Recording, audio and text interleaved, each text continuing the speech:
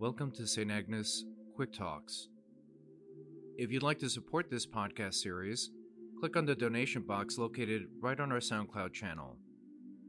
Today's speaker is Joseph Pearce, no stranger to St. Agnes, having spoken at our previous Lenten lecture series. A native of England, Joseph Pearce is the internationally acclaimed author of many books which include bestsellers such as C.S. Lewis and the Catholic Church, Wisdom and Innocence, A Life of G.K. Chesterton, Old Thunder, A Life of Hilaire Belloc, and the topic of today's Quick Talks, Solzhenitsyn, A Soul in Exile. To learn more about Joseph Pearce, visit his website, jpearce.co.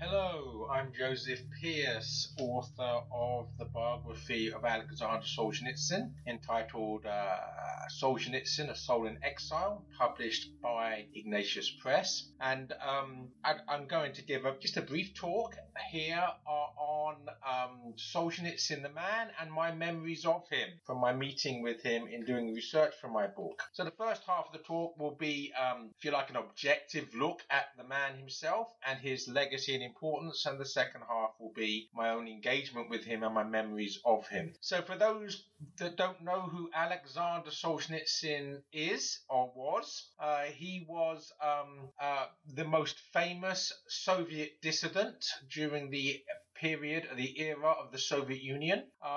He played a very significant role in the downfall of communism, in the downfall of the Soviet Empire. There's actually an article in the latest issue of the St. Austin Review, the magazine that I edit, in which the historian Brad Berza speaks of Solzhenitsyn as being one of the triumvirate of giants who brought down the Soviet Union. The other two being Ronald Reagan and St. John Paul II. So if we take that to be true, and I think it largely is, that such was Solzhenitsyn's influence in bringing down communism, that he is should be seen side by side with St. John Paul II and Ronald Reagan in bringing down what Reagan called the evil empire. So who exactly was Solzhenitsyn beyond that crucial historical note?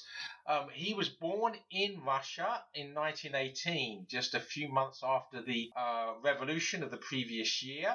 While he was in utero, while he was in his mother's womb, the what became known as the Edict of the Great Terror was passed, establishing concentration camps in the Soviet Union. That was the birth of the Gulag system, the system of labor camps and prisons for political prisoners that was spread throughout the whole Soviet Union, which was responsible for the incarceration of certainly tens of millions, possibly hundreds of millions, and certainly the murder or the killing of tens of millions of people during the 70 years of the Soviet Union, 70 plus years. And also, while he was in his mother's womb, his father died in a hunting accident, so he was born without a father. So he had a tough life. He was brainwashed by the Soviet education system, the state education system, and the official state religion, or lack thereof, of atheism. And he became an atheist and a communist. And then he fought in World War II for the Soviet army against the Nazis. And in a private letter to a friend, he wrote some pretty mildly critical words about the Soviet dictator Joseph Stalin. And in consequence, he was arrested and sentenced to 7 years hard labor. And Solzhenitsyn thanked God for that arrest. In my book, there's a chapter called Arrested Development, in which I speak about Solzhenitsyn believing that the arrest was necessary for the development of his soul. Solzhenitsyn would rather suffer 7 years in prison in order as the price to pay for discovering the truth than to live a lie. This is the sort of the moral fiber of the man. So having spent 7 years in prison, when he was released, he wasn't actually released and allowed to go home. He was then released into internal exile. So he was still not allowed to return home to his wife. They had no children at the time of the arrest. And at this point, he was diagnosed with cancer, which was thought to be terminal. And he considered this to be the other great blessing of his life, because the expectation of almost imminent death made him start thinking about the four last things: death, judgment, heaven, and hell, and the ultimate realities. And he converted to Russian Orthodoxy, a convert to Orthodox Christianity, which obviously was life-changing. Following the death of Joseph Stalin, there was a very brief period when it was permissible to criticize Stalin. And in that brief period, Solzhenitsyn's novella, his short novel, One Day in the Life of Ivan Denisovich, was published, and this became a bestseller not just in the Soviet Union but in the West, as an expose of the horrors of Stalinism and the horrors of the Soviet Union. Now, very quickly, of course, the Communist Party realized that this criticism of Stalin was also, by extension, a criticism of the Communist Party and the communist system in the Soviet Union. So thereafter, the freedom disappeared, and all of Solzhenitsyn's books that he published afterwards, he had to write in secret, hide away the manuscripts in secret, have them circulating in secret in what was called samizdat, just copied manuscripts being passed hand to hand in the Soviet Union. But some of these found their way to the West, and they were published in the West. The most famous of which was the 3-volume book history of the horrors of Soviet communism and the Soviet prison system, called the Gulag Archipelago.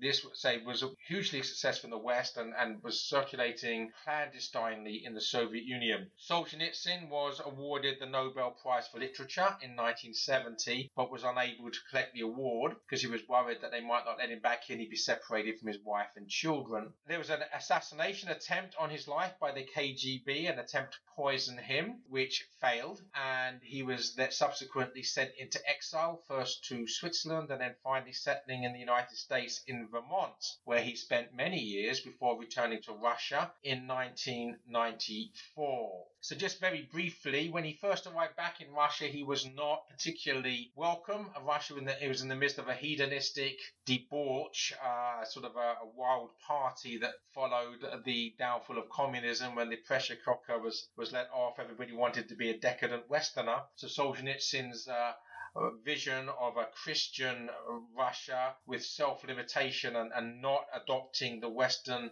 liberal decadent model, but a Christian traditional Western civilization model, was not popular.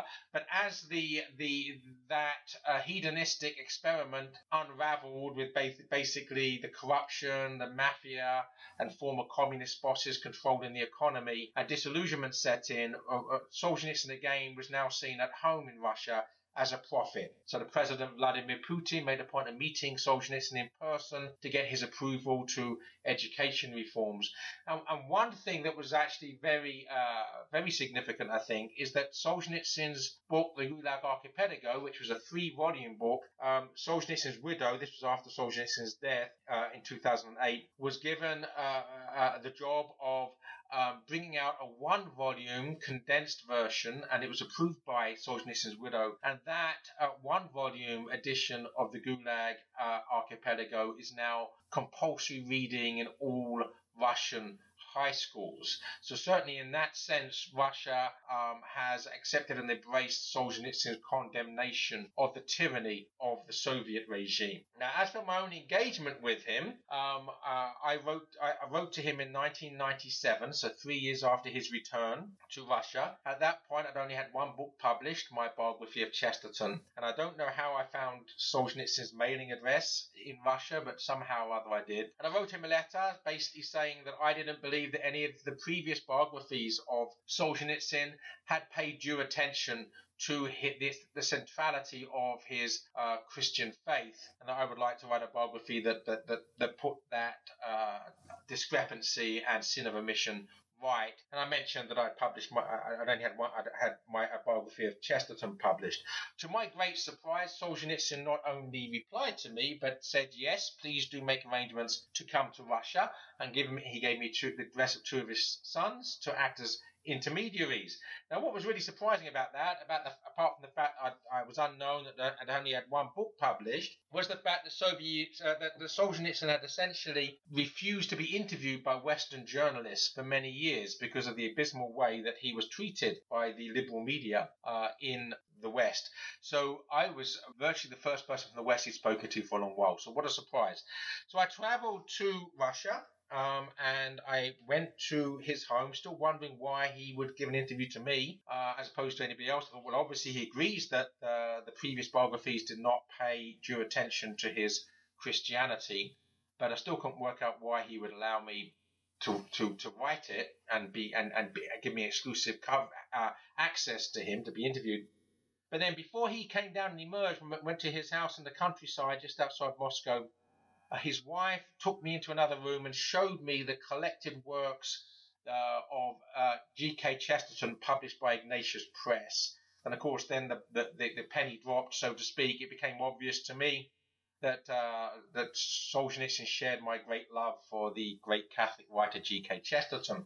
And this, if you like, was the key that got me access to him. So not much more to say except the wonderful time I had with him being interviewing him. We sat around the table, me, Solzhenitsyn, and Solzhenitsyn's son, Yermolai, who translated between us. I could tell they were looking at Solzhenitsyn's eyes, looking into his eyes, that he understood English. And once or twice he corrected Yermolai when he didn't translate what he had meant properly into English.